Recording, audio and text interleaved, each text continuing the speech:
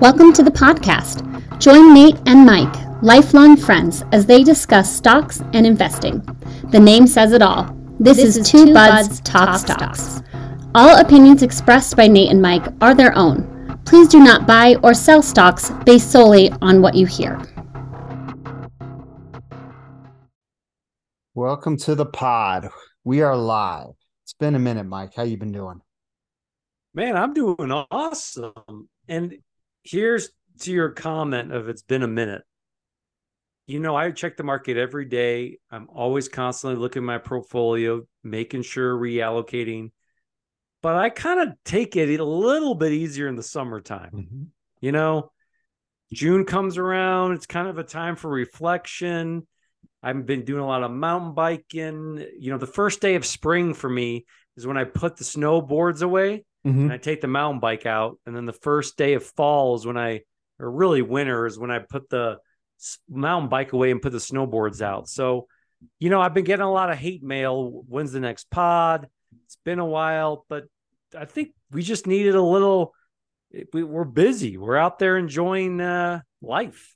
I mean, yeah, summertime, sun's out, guns out, whatever you want to say. That, yeah, doing stuff. Been traveling, camping with the family, doing other stuff. And like you, probably not looking at the portfolio nearly as much. So maybe there's a theory to this. When the weather's warm, you're outdoor, you're not thinking about it. But in the wintertime, it's cold.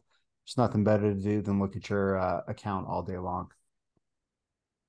Well, you know how, what is it? September historically is the worst month of the year. Right? Yeah, it's the sell in May and go away is the adage, but yes, September is by far the worst performing month. So what happens is like people start, you know, Labor Day ends, kids are back in school, people are like, I gotta sell a bunch of stuff. You know, that's probably what it is. There's something to it. Also, too, some of the biggest single day crashes were also both in September. Wasn't the Black Monday in 87 was October 27th. Okay. What about the stock market crash of the late 20s? Was that a September one, the day that it had its biggest all-time drop? I mean, we'll get producer. Sounds about right. I think March had something, but that was COVID. We'll get producer Tom to fact check for that. Yeah, Tom sent me a bunch of emails, and I'm like, I'm only going to do a couple questions. But I got a lot of that. Hey, where's the next pod? I'm like, hey, chill out, bro. Go for a hike or something. All right. Yeah. We're just living. I'll life do here. when we're good and ready. That's right. It's our pod. Nobody's going to tell us when to do it or how often to do it. Yeah, I had a great day. I was camping. I did 1,000-foot mountain biking climb. Came back down. Did a 5-mile run right back up the same hill, and that's what I've been doing, man. What have you been up to? Alluded to it, was doing some camping. Been still got car problems. So told you we got the electric vehicle, but it's an older one, so the range isn't great on it. So it's just around town, but it also wouldn't fit all the gear for all of us. So the other car we have has just been having problems, and it's basically the adage of you take the car to the mechanic and it never does the same thing. Had it to I don't know how many different places, and each of them just say they can never duplicate the problem. Some of them tried fixing stuff. So we're embroiled in a battle right now for one of the dealerships too that fixed a whole bunch of stuff that obviously wasn't the problem if the original issue is still occurring. But yeah, it's always the same. Like, I don't know what to tell you. The thing runs like a dream. And then we'll get on a long road trip and it'll have the problem. One of them we had to turn back around because the car just starts losing power, and it was just like something straight out of the movies, just stranded in the middle of nowhere. We limped into a little town and just stayed in a motel, and a local mechanic was able to like patch it up for us to get back home. But so the saga continues. But in between that, trying to stay closer to home and do some camping trips. Nice. Yeah, I been doing a lot of camping, a lot of running, a lot of fishing, a lot of refreshing the portfolio. We're in a full-blown bull market here, right? Is it? It's what is it? The definition, if you're 20% off of the previous low, it's a new bear market. Is that how it works? Well, let's go over a couple things here. January 1st to July 11th. That's when this pot is. S&P's up 16%. Dow Jones year to date. Yikes! Forget about that one. Here's my thing, and I'll go in a little bit of a segue. I know we got some listener mail I wanted to attach. Chipotle year to date 50%. Apple year to date 50%. You believe that? 50% year to date. So when was it? We should go back in the archives, but I was thinking about this recently because it made news that Apple reached the $3 trillion market cap. It did.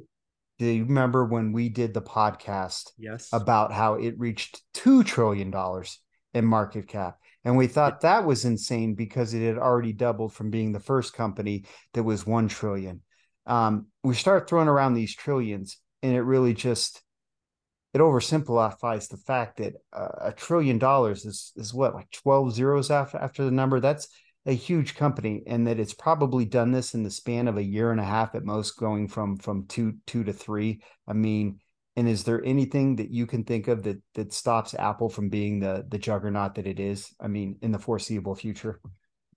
Well, and I remember Apple's now trading at $188, and I think consciously, you and I don't talk a lot of Apple because we don't want to talk too much about it. It's my third largest holding. And I remember when we were talking Apple at 145, 158, 163. I remember when I bought it 175, and this was, about a year ago. I bought it at 175 in August of 2022. Cratered, if you want to use that word. We're at 125 January 3rd, and here we are trading at $188, 2.958 trillion. It's crazy. I mean, they've got to be on the runway. I mean, we might as well get to it right now. They hit 3 trillion. I think they're going to hit 4. Nvidia, they're at $1 million. They're $1 trillion. Yeah, I want to say we had the same conversation about Nvidia. I remember back when Nvidia October 6th was trading $131 a share, which I was buying it at then. And I know it was scared hitting the execute button. I was buying fractional shares back there. And here we are, $1 trillion, $424 a share year to date in Nvidia, 196% year to date. Yeah, it's up almost twofold since the beginning of the year. I mean, this is a real example too of a real round trip, because during the pandemic, I feel that especially it tied in with the crypto boom. Yep. And people mining that there was the mining. That was right. Nvidia's good. They hit $1 billion back then. And trillion, trillion, right? excuse me. Thank you. And then came down a lot. And here we are. We're back up to a trillion. And there's only less than 5 companies: Apple, Amazon, Google, and Nvidia. Let's see here. Google's 1.49. I think we could take a look at it, but United Health, didn't they break a trill?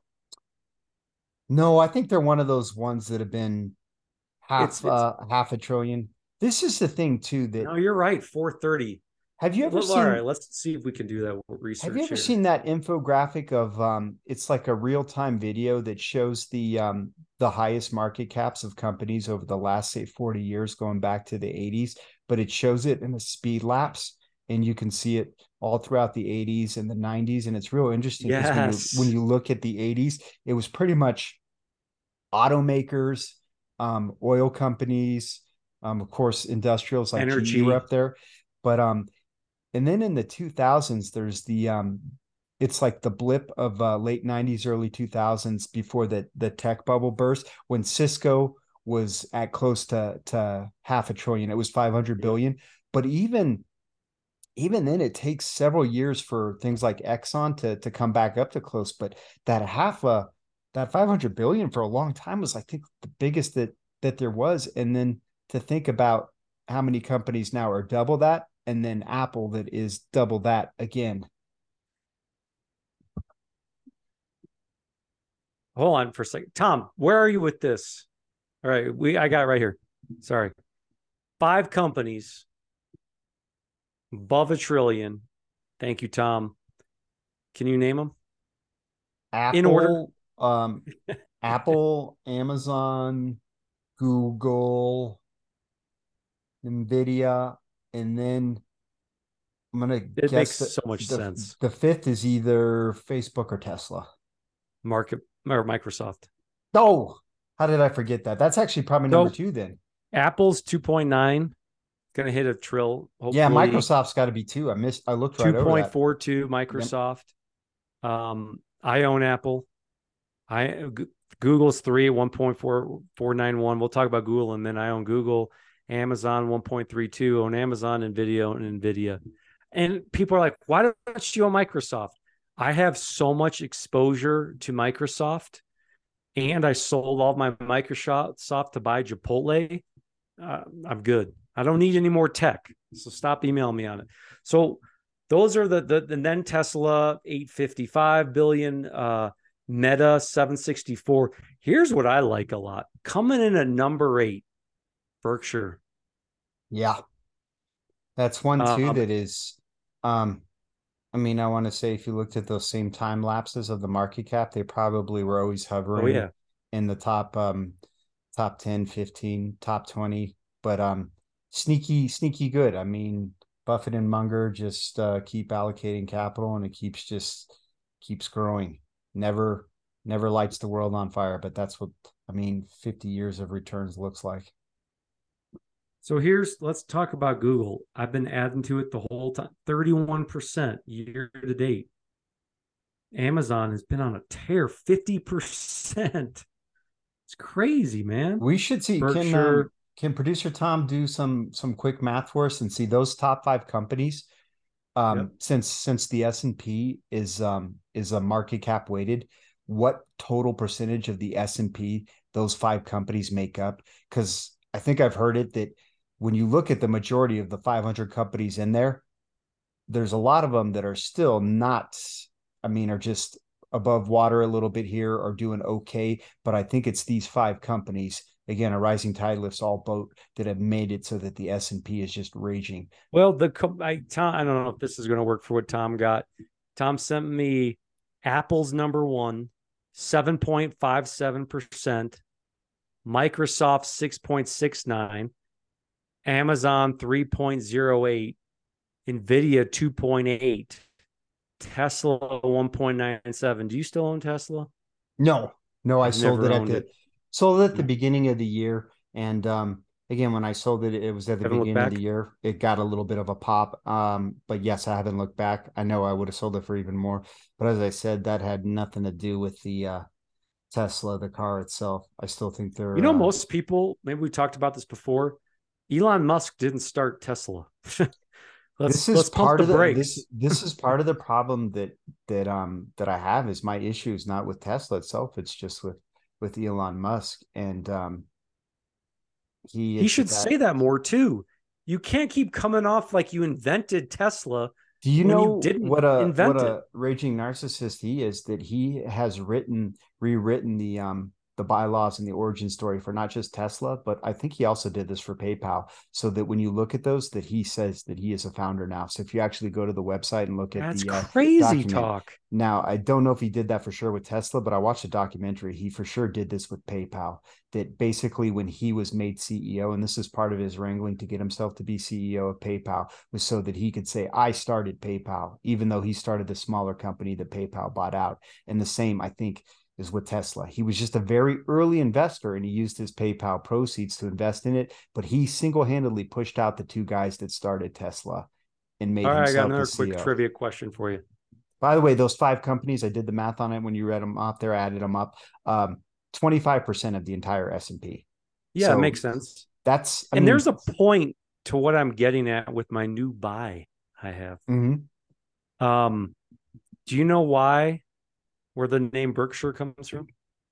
Yeah, it was the textile mill that Buffett actually had first bought stock in. He bought the controlling interest and then killed off the textile business and revamped it as the conglomerate. But Berkshire Hathaway look at you. Was the Northeast. Looks like I've actually I know you thinking that I'm not this big Buffett guy, but actually I've read the Alice Schroeder book on him. Snowball's a good one. Well, he also like Snowball or something. Snowball is kind of the biography on him. And then I've read Robert Hackstrom's book, The Buffett Way, and a couple other ones like the essays of him. And yeah, Berkshire was a textile mill in the Northeast.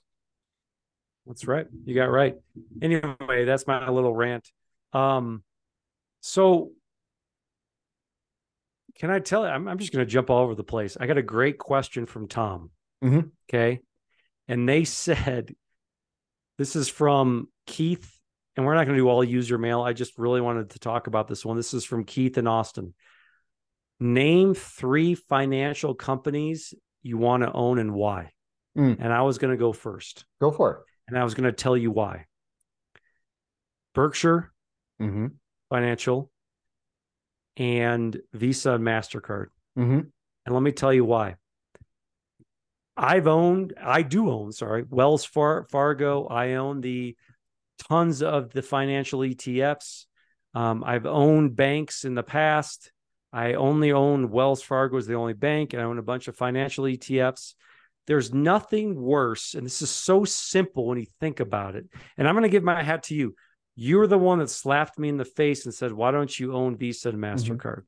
And I don't know why I didn't, but I do, and I've been adding to it a bunch. There's nothing worse than these 2 words put together, loan losses, right? JP Morgan's going to have them. Goldman Sachs is going to have them.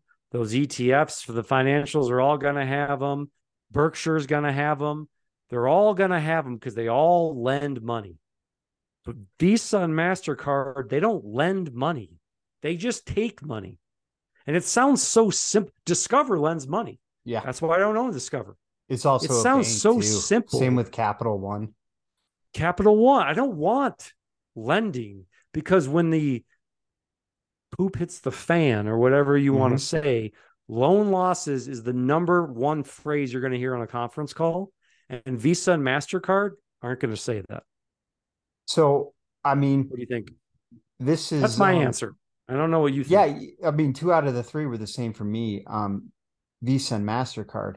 And sometimes I really just think that if I wanted to narrow down my portfolio, I could probably just own Visa and MasterCard and feel that I have a pretty much a large swath of the entire consumer market. I mean, regardless of what you're purchasing, almost everything these days is purchased with credit. Now, big purchases, cars, houses, your rent, that's not it, but almost our everyday expense from the moment we get up and go get our Starbucks to our McDonald's at lunch to our new pair of Nike shoes and our Home Depot stuff or our Sherwin-Williams paint is you're swiping that card. So the business model is so simplistic and they're not borrowing money. I'm going to just cut you off. They're not borrowing money to give you money.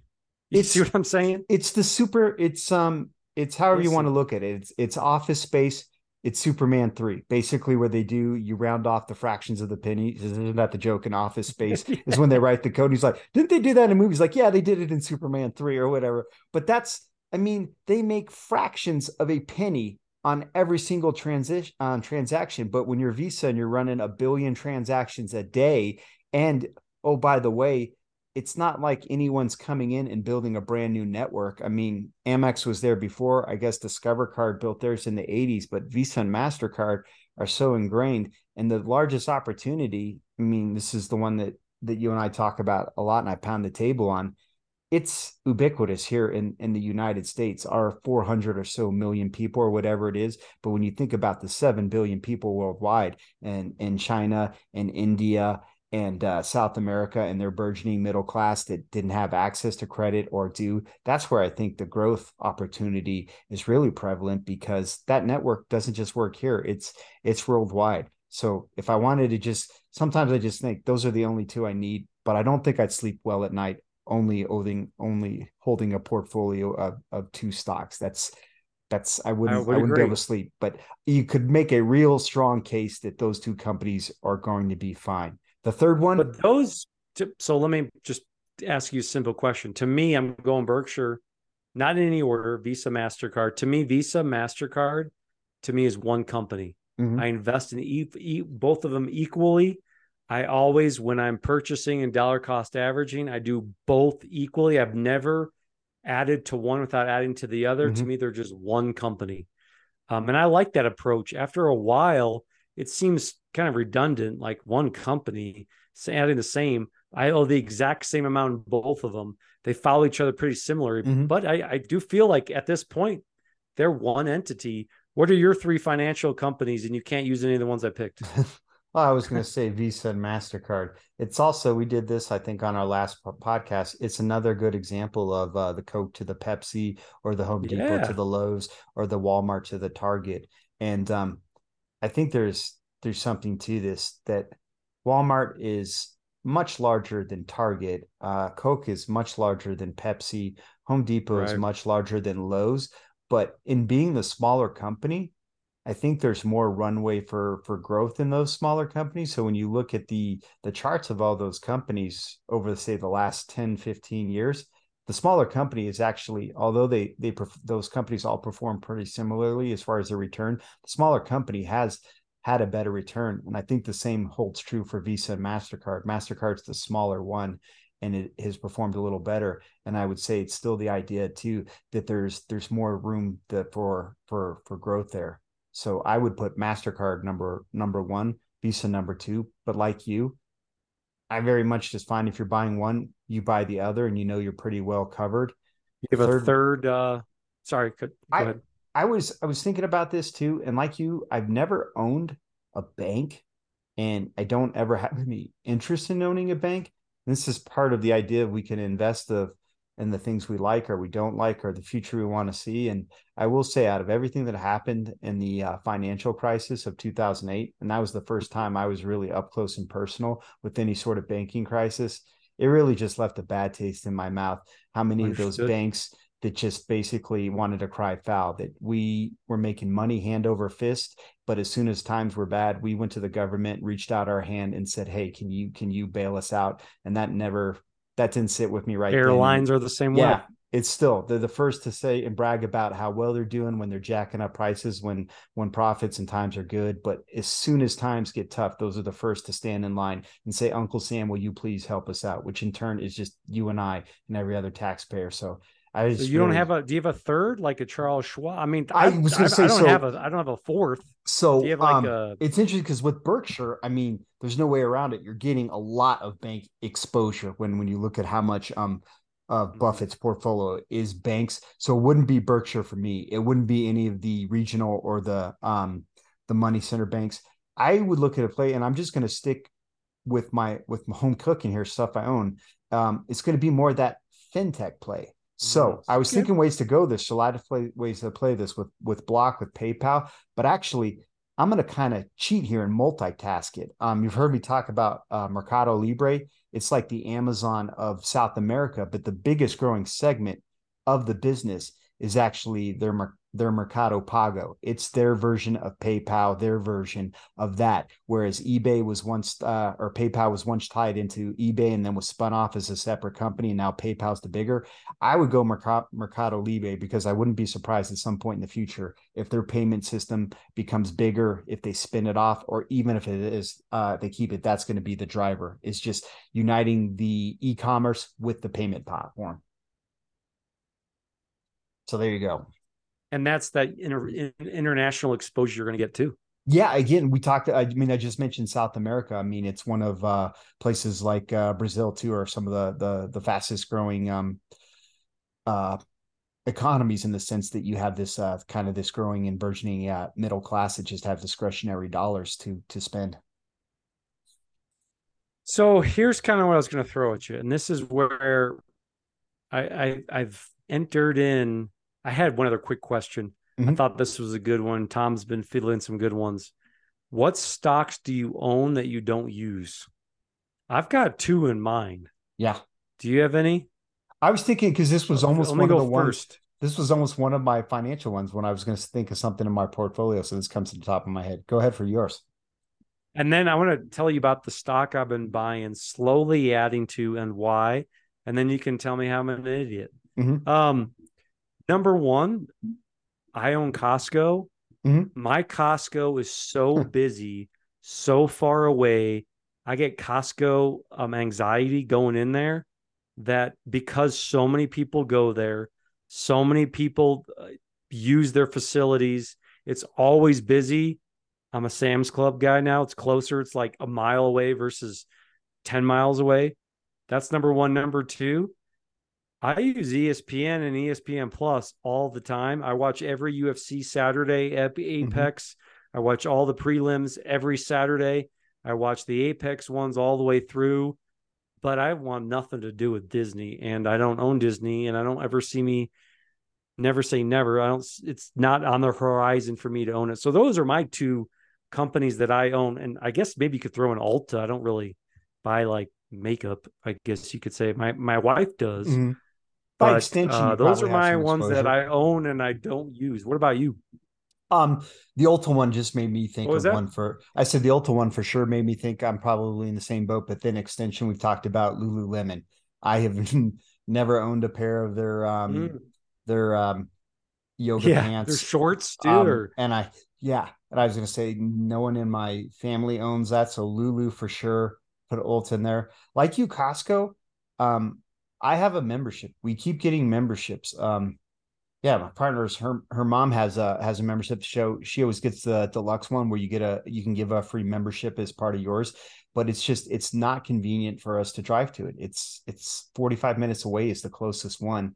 And it's not practical to go during the week when it would be slower. And like you, every single Costco on a Saturday or a Sunday is just an absolute mess. But strangely enough, this is the exact reason why I love being owner of a Costco, because you got it. You couldn't have said it better. Don't want to be a part of it, but yes, I see it. Well, and there are times where it's like, I tell my wife, I'm like, okay, I'm going to run 10 miles and I'm going to go to Costco. I don't know which is going to be harder. It's like, they both take the same amount of time. I went to Costco and I put away the Costco stuff. Anyway, those are my questions. So, and Corey, feel free to cut me off. You got some stuff going on. I was going to tell you new stock I've been adding to. You can, by the way, all these tech companies that have like gone up 50%, you'll get a kick out of this because I know since day one, you've never been a fan of this stock. And it's like, okay, all right. Costco or Cisco, 8%, hang in there. It's coming there. But I'm looking at your Cisco is my Comcast. Cisco is to you as Comcast is to me. I don't know why, same dividends, but it's like Tommy Boy when he's just like, why don't they mark it guaranteed? He's like, because it makes you feel good and nice seeing a little box that's marked guaranteed. He's like, but if you want, I'll take a dump in a box and mark it guaranteed for you. It's like, that's how I feel about Comcast. It's my guarantee. It's probably just going to outpace inflation, but it makes me feel like I have a well-rounded portfolio. Yeah, the same kind of with Cisco for sure. You know what's been on a rip that I own, because I was going to walk you through my top 10 holdings. Yeah, later for the audience, tell you why I've been rebuying stuff. FedEx has been on a rip too, man. I've been adding to them too. I've been adding a FedEx too. And I was just thinking, year to date, what do you think they're at? So go ahead, they're year to date. What it's up? It's got to be up over 20%, right? It's closer to 30, 45.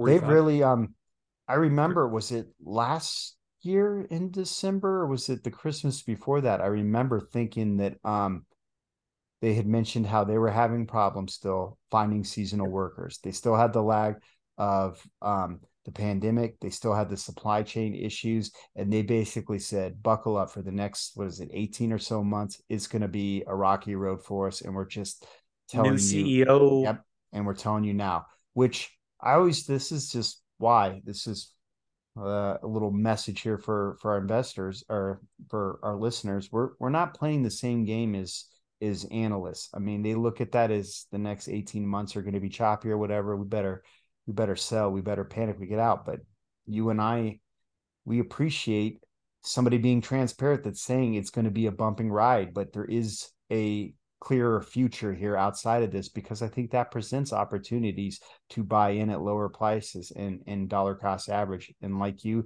it's up 45% year to date, but those purchases that we made 12 months ago or 18 months ago are probably looking really good, because it really was hammered. And it makes total sense now. You can see why it was so challenging, but now how they're coming out the other end. And they didn't lower their dividend.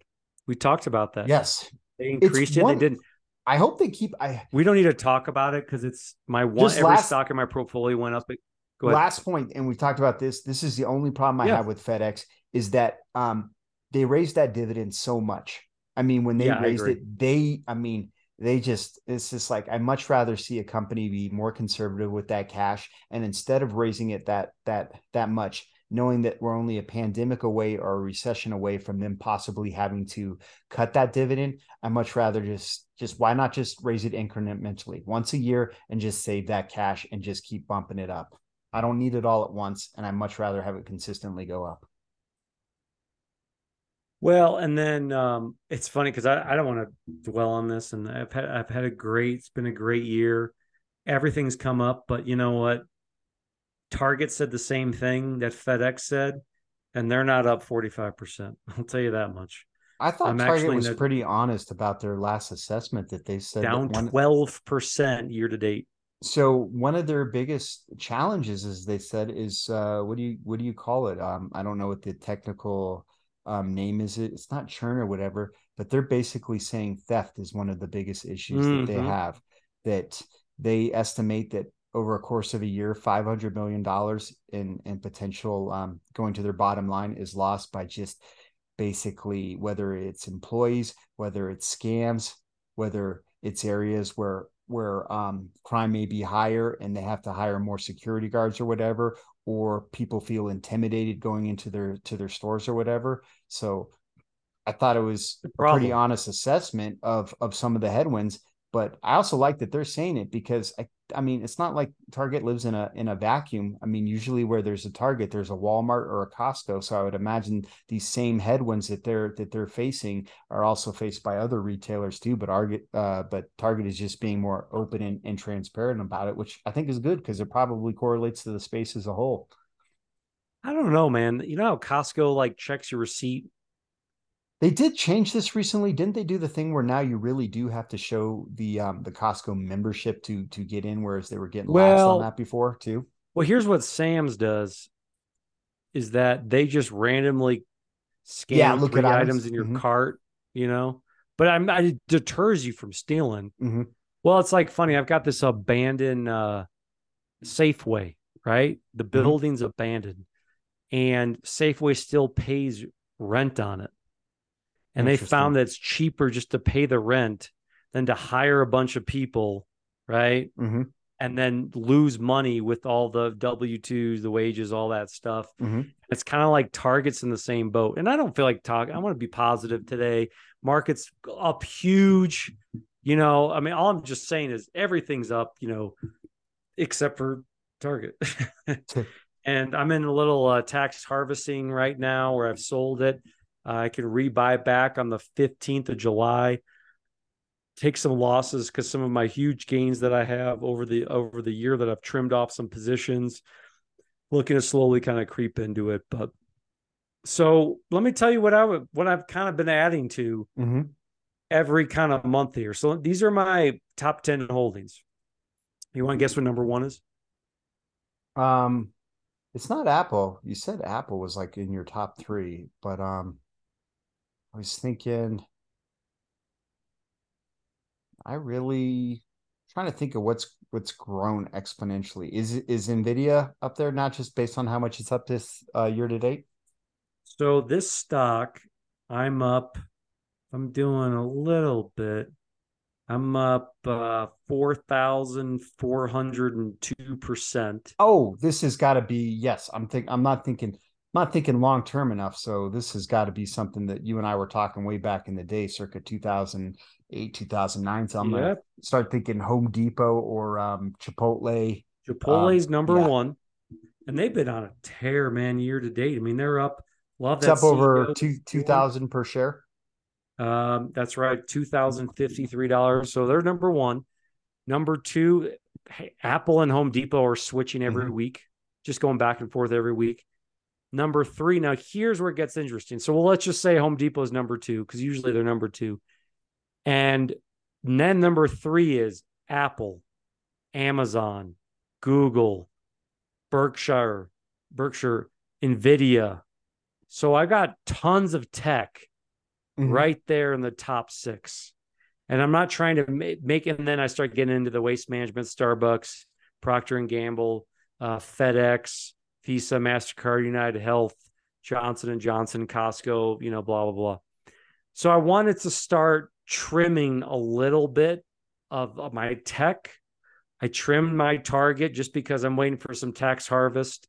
I sold all my Disney, and I want to buy a stock that, I hate to say it, but is Comcast or Cisco, that's just slow going and it's not tech oriented. And I've been adding to Kenvue. We talked a little bit about this one. I admit I still haven't looked at the numbers on it yet, but you're saying, well, here, let me throw this to you. And I'm not trying to convince anyone to do. I don't care what you do with your money, and I don't care what you do with your money, Nate.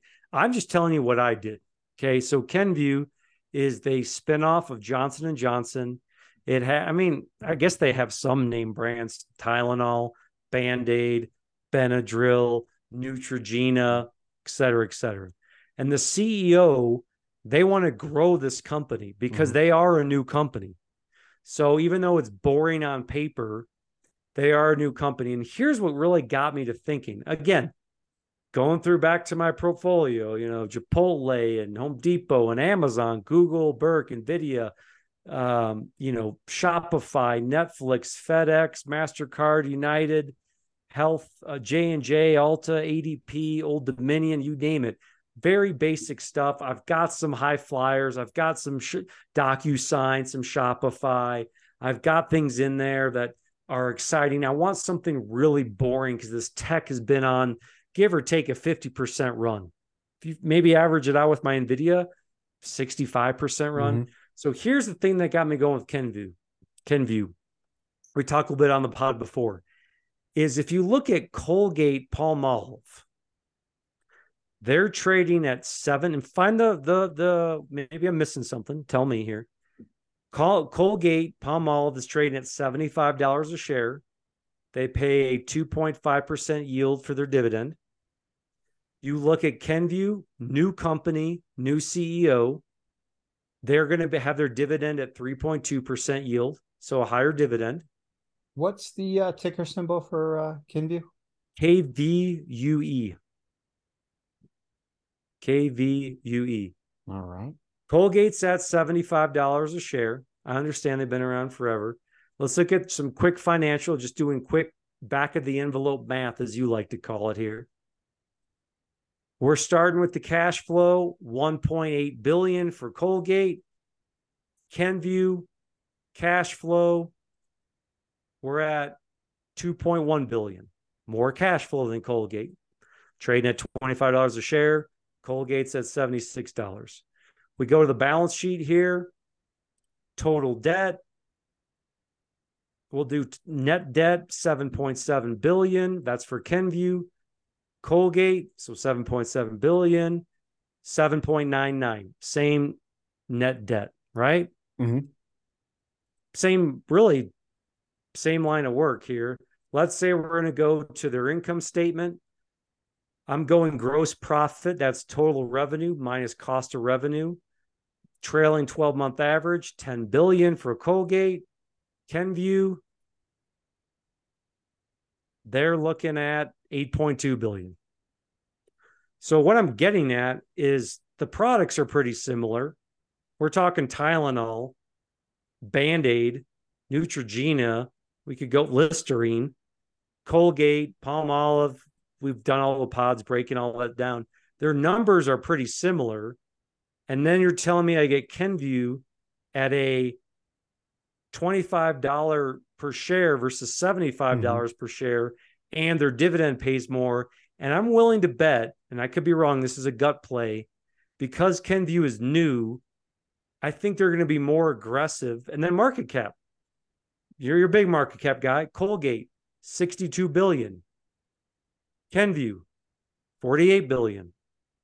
And I do believe, this is a little gut, I have no data for this, Kenvue's a brand new company. I think they're going to be more aggressive to build the brand and make it a bigger brand than Colgate.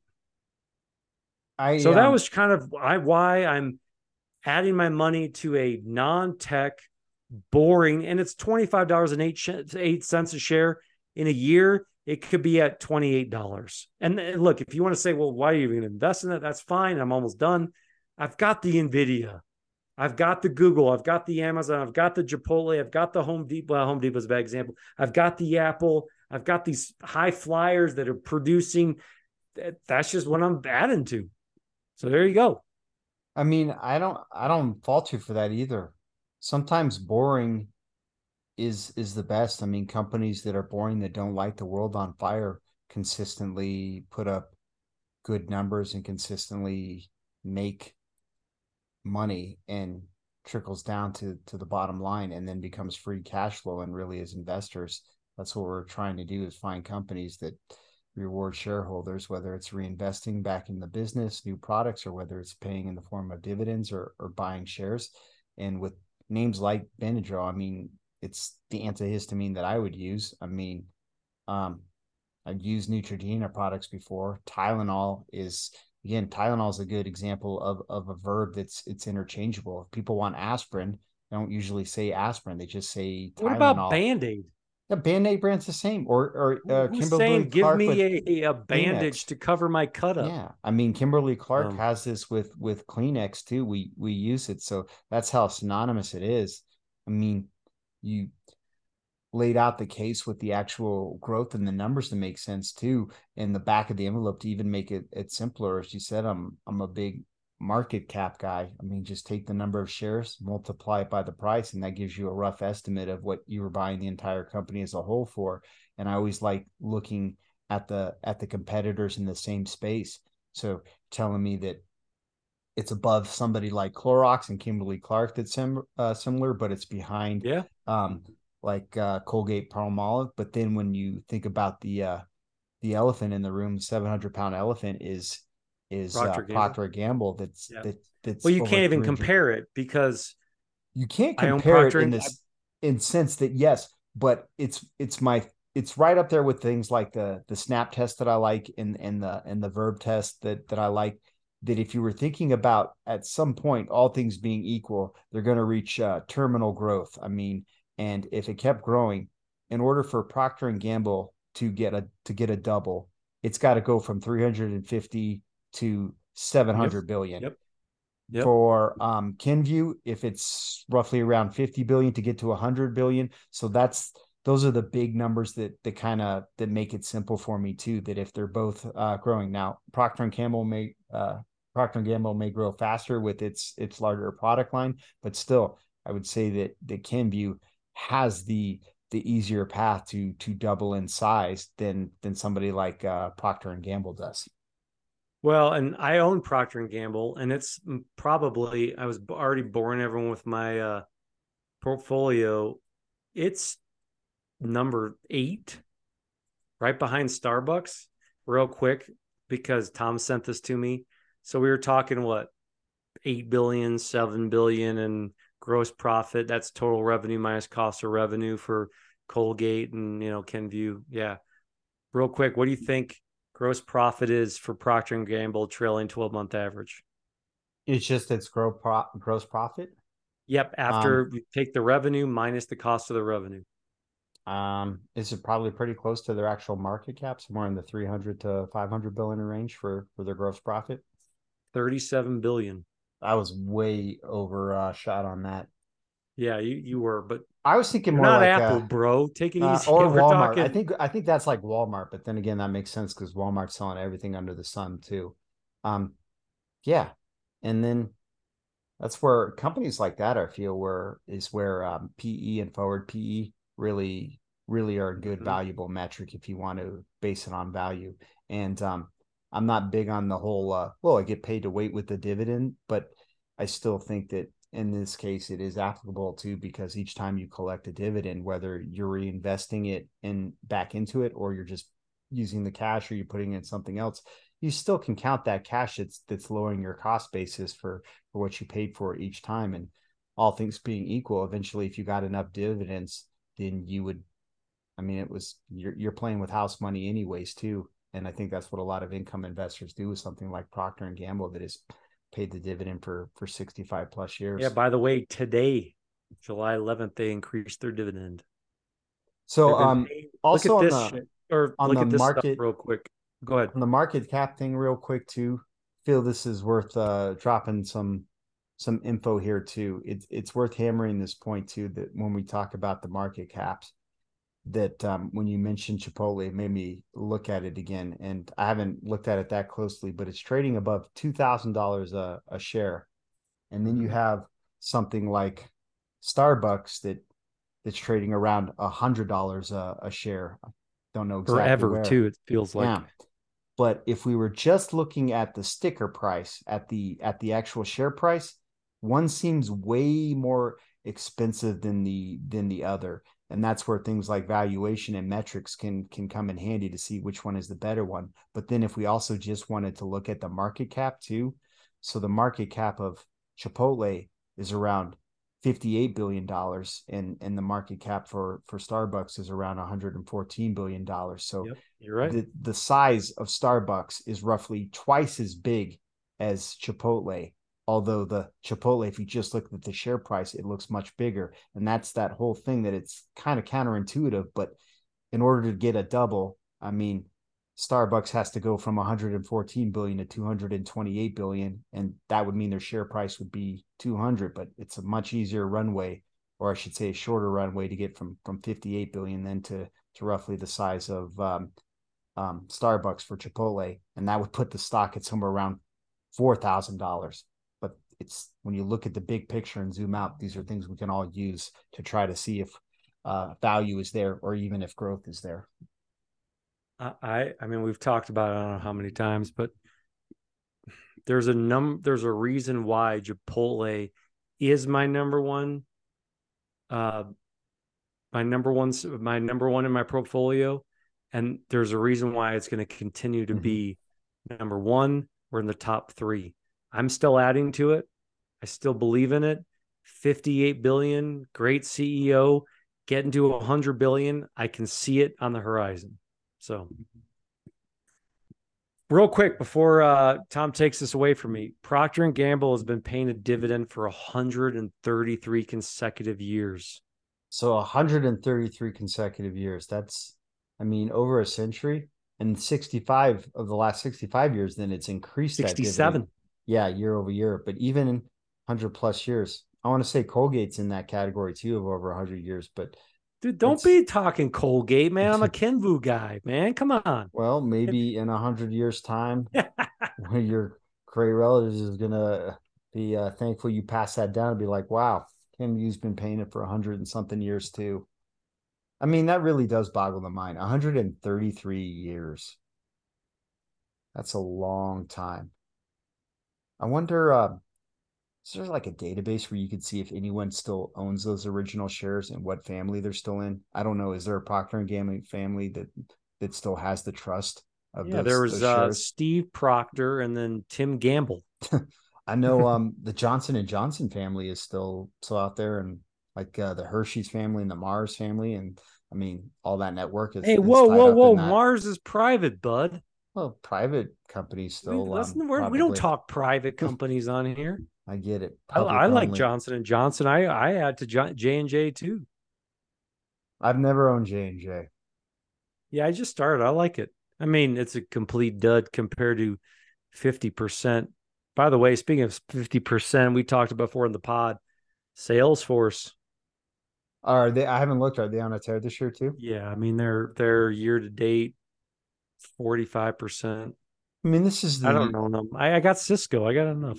in the rear view mirror, everything is, I mean, hindsight is always 2020, but coming off 2022, it it just makes perfect sense now that all these growth stocks would have rebounded, and value stocks or stocks that pay dividends have not had nearly the run. And it just, looking back historically, every year that there's been a double digit down year, most often than not, then the following year there is a huge rebound, and we're seeing it with these companies, top names. I mean, this is why the S&P is up so much. It's because of those top 5 tech companies, and the rest of the S&P is still just, I mean, it's doing historically more so with what it's done.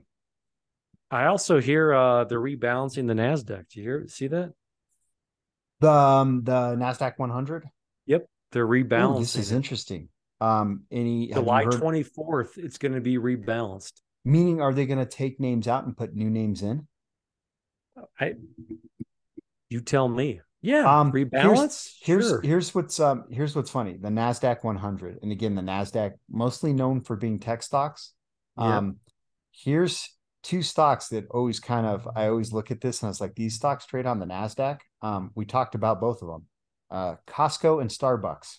Both trade on the Nasdaq. Look, producer Tom, pull up the Nasdaq 100, and you'll be surprised. Monster Energy trades is in the Nasdaq 100. There's a handful of consumer companies. I think Hasbro, the toy maker, is in there. So it's not just tech. Well, so they have got, you know what the Magnificent Seven is? The movie, I saw the remake with Denzel. No, that actually is a good remake. Yeah. No, that's Microsoft, Apple, Nvidia, Amazon, Tesla, Meta, Alphabet, and then Alphabet, Google, L.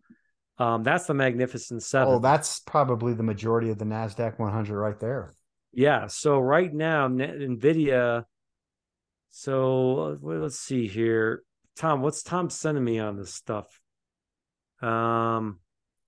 Just for reference, Apple has 11.4%. As of July, Microsoft's 9%. It's what we were talking about earlier. Google. So I think they're just, I want to see what this reallocation is going to be. Oh, here it is. You ready? Mm-hmm. This is just what you're saying. Which stocks will see a higher NASDAQ weighting? Starbucks, Booking, All right. Intuitive, Surgical, you own that. Yep. And here's one I'm ready to rip off our face. ADP. Yeah. You know they've been around since like 1890?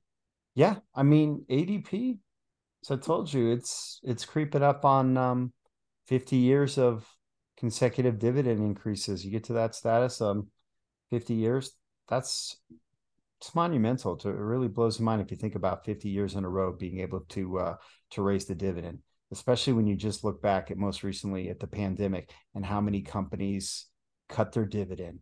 And I think this is something, I heard somebody say this, I don't remember who said it, but if you think about in a recession or in a pullback, regardless if it's a pandemic or economic downturn or financial crisis, the things that you probably are not spending your money on are probably the exact same companies that are going to be cutting their dividends. So if you've basically just lost your job because the market downturn or there's a global recession, there's a pandemic, you're probably not rushing out to buy a new General Motors or a Ford car. You're probably not booking that Carnival cruise line type thing. And are you buying Band-Aids?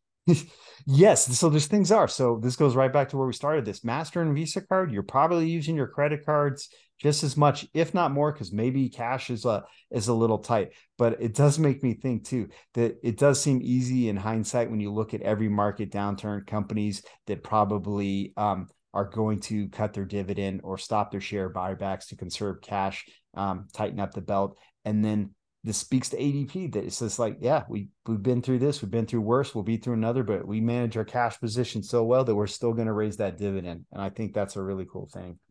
So we were talking about the S&P 500, the weighting of the Magnificent Seven. Mm-hmm. You pretty much were saying that. So now, obviously, throwing in Tesla, Meta, I mean, we already talked about the Magnificent Seven. What of those, Microsoft, Apple, Nvidia, Amazon, Tesla, Meta, which I don't own, Alphabet, Google. What is it? Shares B and A or whatever. Yeah, the class A and B. There we go. Class A, class B. What of that what percentage of those 7 makes up the NASDAQ? Well, you said Apple was like 11 and Microsoft was 9, so that's 20 That was on right the there. S&P. Oh, I thought you were saying that was a. I'm saying on the NASDAQ. So out of those 7, I'm guessing they make up at least 1/3. 55%. Wow, half of it is based on those. So that's why I kind of like this rebalancing, though. Like, get some Starbucks in there. Mondelez is in there. Analog devices. EDP. I mean, so much of it is tech, and then you see that little thing like, ooh, Starbucks is in here, Mondelez in here. It's like NASDAQ's got a little bit of variety in there. Maybe we've talked about it on the pod, but I was telling someone the other day, first of all, this isn't some hot comedic take, but you're sick of the tipping, right? Like you go to, you know what I'm saying? Yes, just watch the thing on this. It's everything now. Well, here's what I love about Starbucks. Do you feel guilty? Do you feel peer pressured when you're in line? Is like the next person behind you is going to judge you, so you tip, or the person just when they spin around the little square reader, it's just like, whoa, that seems very aggressive. Now I'm going to feel like a real a-hole if I don't tip. So here's what I love about Starbucks and their app. Number one, if you go to Starbucks and you're using your Visa, Mastercard cash, they're going to ask for a tip. If you use your Starbucks app, they do not ask for a tip. Ooh, you like that? Yeah. Number two, I tell people, like, when you use your app, you're getting free coffee. Because when Starbucks generates $8 billion off of off of those gift cards on the app when you load money, and they take that $8 billion and borrowing it at 0.0% interest and reinvesting in the company. So when you're using it, you're just getting free coffee, and they've already spent your $50 that you put on your card to reinvest in the company. And then on top of it, they don't ask for a tip. The app is worth it. It's the way to go. The other day, how often do you go to Starbucks? Is it a daily thing, every other day, weekly? So here's my new thing. People can laugh. People can give me a hard time. I try to not go to Starbucks, or this is my goal I have. If I don't drink Starbucks for the whole week and I don't eat out lunch for the whole week, on Friday, I take $150 and I deposit right into my brokerage account, and I buy fractional shares with my $150. I thought you were going to top off and say, and I buy Starbucks. I put that 150 into Starbucks. I mean, hey, damn straight, dude. Buy Coke. Don't buy Coke. So everyone does this, like, Starbucks. People probably have budgeting things, but when you budget, but you have nothing to show for it, like, there's no reward at the end of the week of budgeting.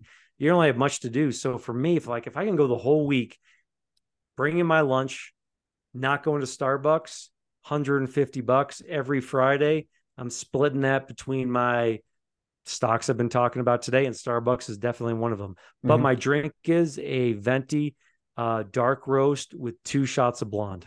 All right. I like it. That gets me going, man. If you're like, do you ever stare at the ceiling from 1:30 to 3:30 in the morning? Did that ever happen to you? No. That's no. Am I the only one thinking about portfolios from 1:30 to 3:30 in the morning? I'm sacked out at that point too. But for me, if I have one of those days where I got 6 hours of sleep, I'm going venti, dark roast, 2 shots of blonde. I'll have to give it a try. Yeah, maybe start with venti and 1 shot.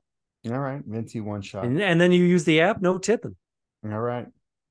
If you I think if you go to the grocery store ones too, you don't they don't have tippers built. They don't have tip things built into those. Not doing Starbucks in the Safeway, the King Supers, the Target. I didn't know you were such a Starbucks elitist.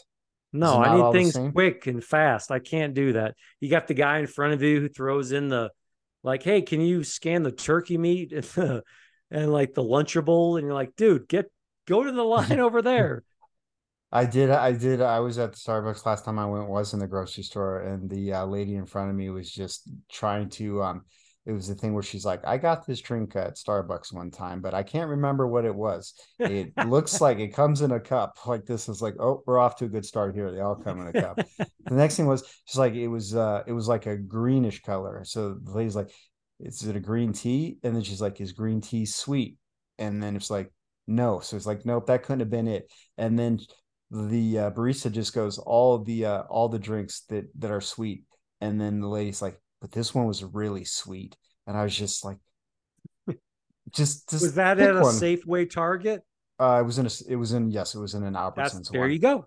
You got a different clientele at the Starbucks drive-through or you walking into a Starbucks. It's a Yeah, completely different experience. it's a true barista. Yeah, Hey, whereas speaking of which, and my little disclaimer, I don't care what everyone does with their body, themselves, whatever. That's between them and their business. Have you seen the market share loss of Bud Light? oh yeah, it's Will you ever expand? I'm just talking stocks. I'm not getting political or what you think about it. I'm just asking, like, have you ever seen a company that had the number one selling beer?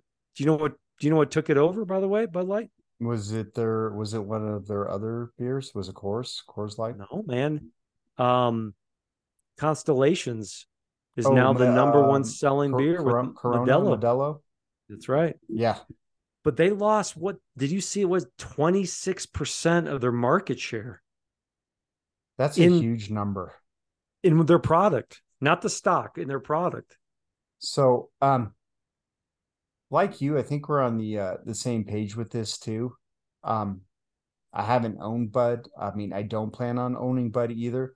But furthermore, just as a person that enjoys a nice cold lager, ale, whatever it is, it's just not even the first beer that would ever come on my radar if I was shopping too. So it's just interesting Yep. too how many people just shop for domestic beers between the I guess you would say like the big three, whether it's the Bud brand in their family, or Coors in theirs, or Corona, or Modelo's. But I would say it's a good opportunity to expand your mind. There's lots of good beers out there.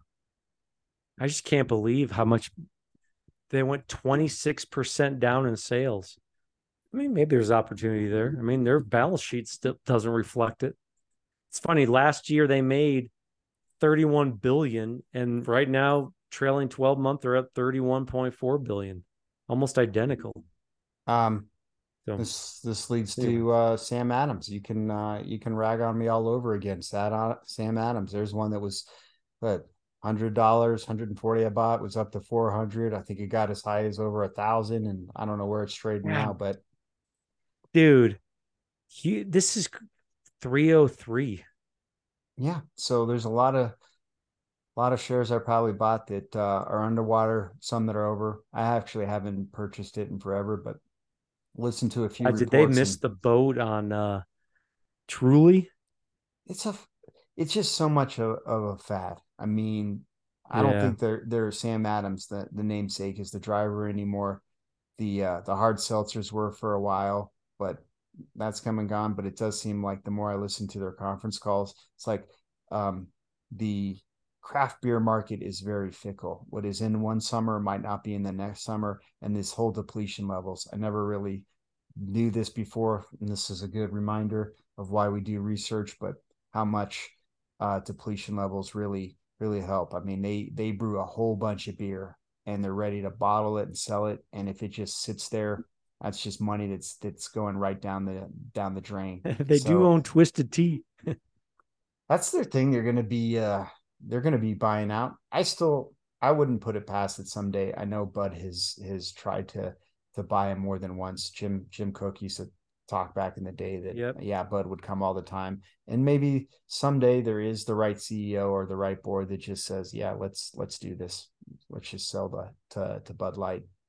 Hey, quick last thing, and we'll wrap this up. Have you finished Succession?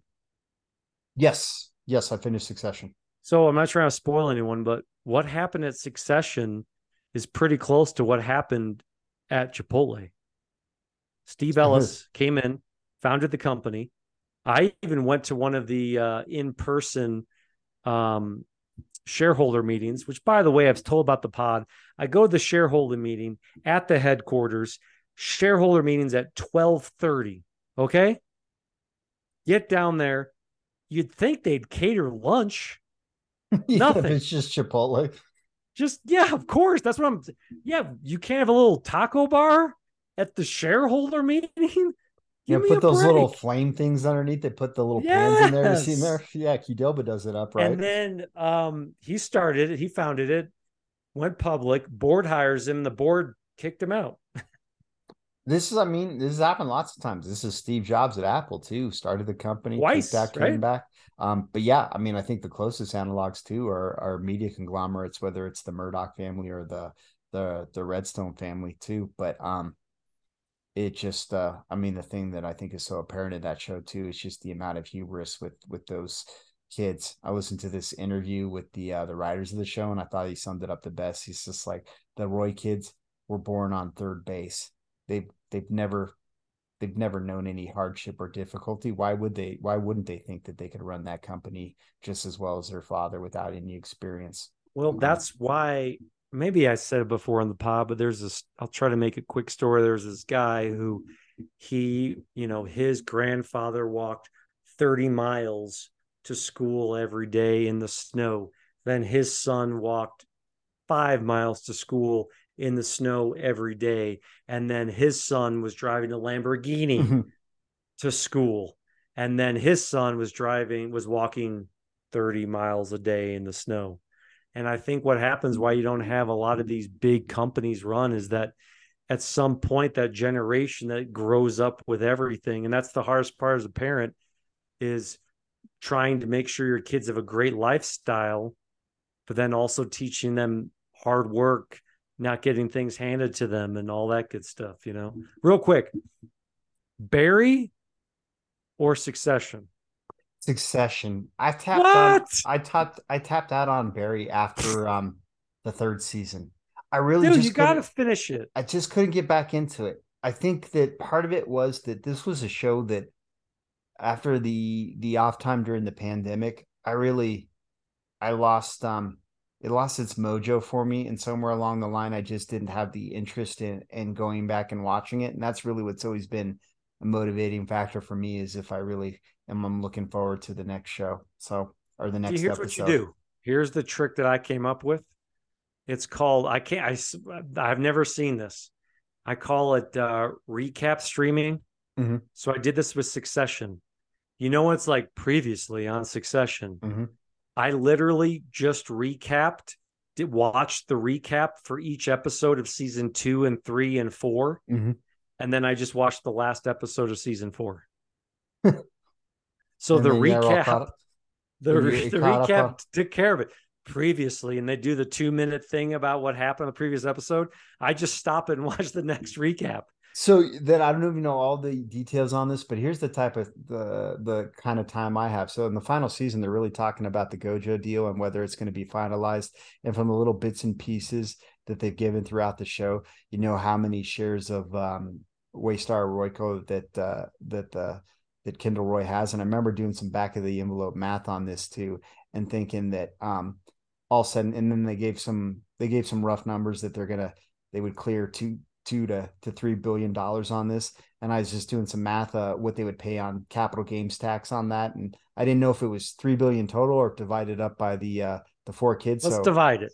I did it by the 4 kids, right? So you figure in 3 billion, you divide it by 4. I was estimating it on the number of shares they had in their cost basis. So all said and done, I was thinking after tax, each one of these kids is clearing about $440 million. And then when you look at the final episode and the final scene, and Kendall Roy is just like this broken man that's distraught on this park bench, and is he going to jump in the Hudson River or whatever? I'm like, you got $440 billion. The world is your oyster. Go start your own conglomerate. Just live in the Galapagos Islands. But that's what I was just thinking. It's just the idea, like, we're financially ruined. And it's just like, well, that's the whole reason how this happens. That's why I liked about the show is when it ended, spoiler alert, like, well, you just spoiled it. Sorry. Yeah.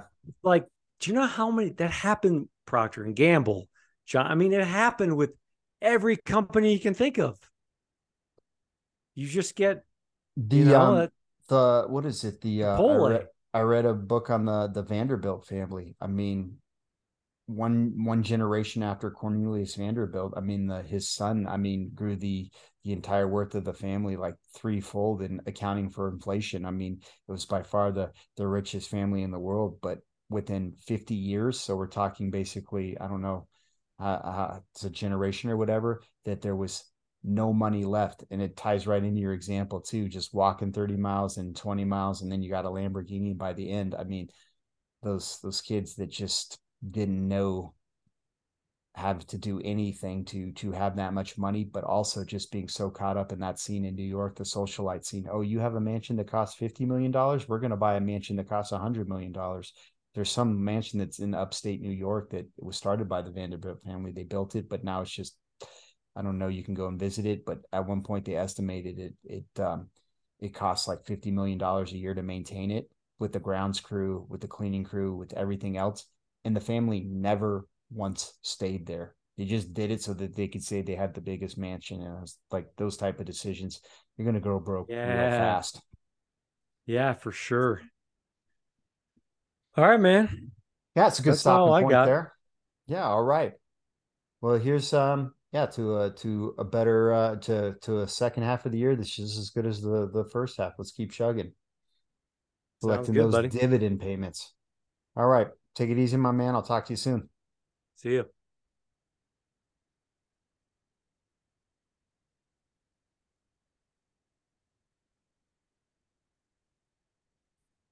If you have any questions about any of what we've talked about today or something we missed, feel free to reach out to us on Twitter at Two Buds Talk Stocks, or on Gmail at Two Buds Talk Stocks. And occasionally we post pictures on Instagram at Two Buds Talk Stocks. And if you listen to us on a platform like Apple, where you can leave a rating or review, please do so. It might help bump us up in the algorithm and get more listeners.